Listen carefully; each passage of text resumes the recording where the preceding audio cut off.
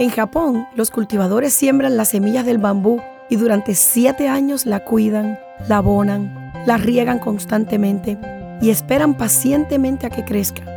El bambú japonés es una prueba a la paciencia, porque cualquier agricultor inexperto podría pensar que la semilla era infértil. Lo que en realidad ocurre es que durante los primeros 7 años, la semilla desarrolla un sistema de raíces para poder sostener su tronco. En nuestras vidas también sucede lo mismo. En ocasiones queremos soluciones rápidas, el éxito inmediato, y no entendemos que todo necesita tiempo.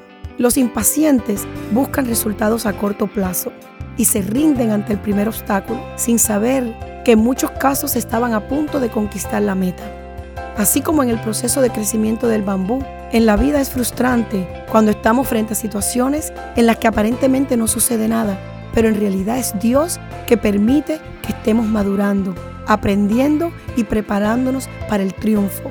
Sé paciente en la espera.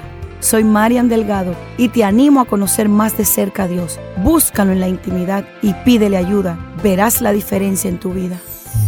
Han escuchado Un Minuto con Marian. Para más información, llámanos al 305-273-1263 o visita mujerúnica.com.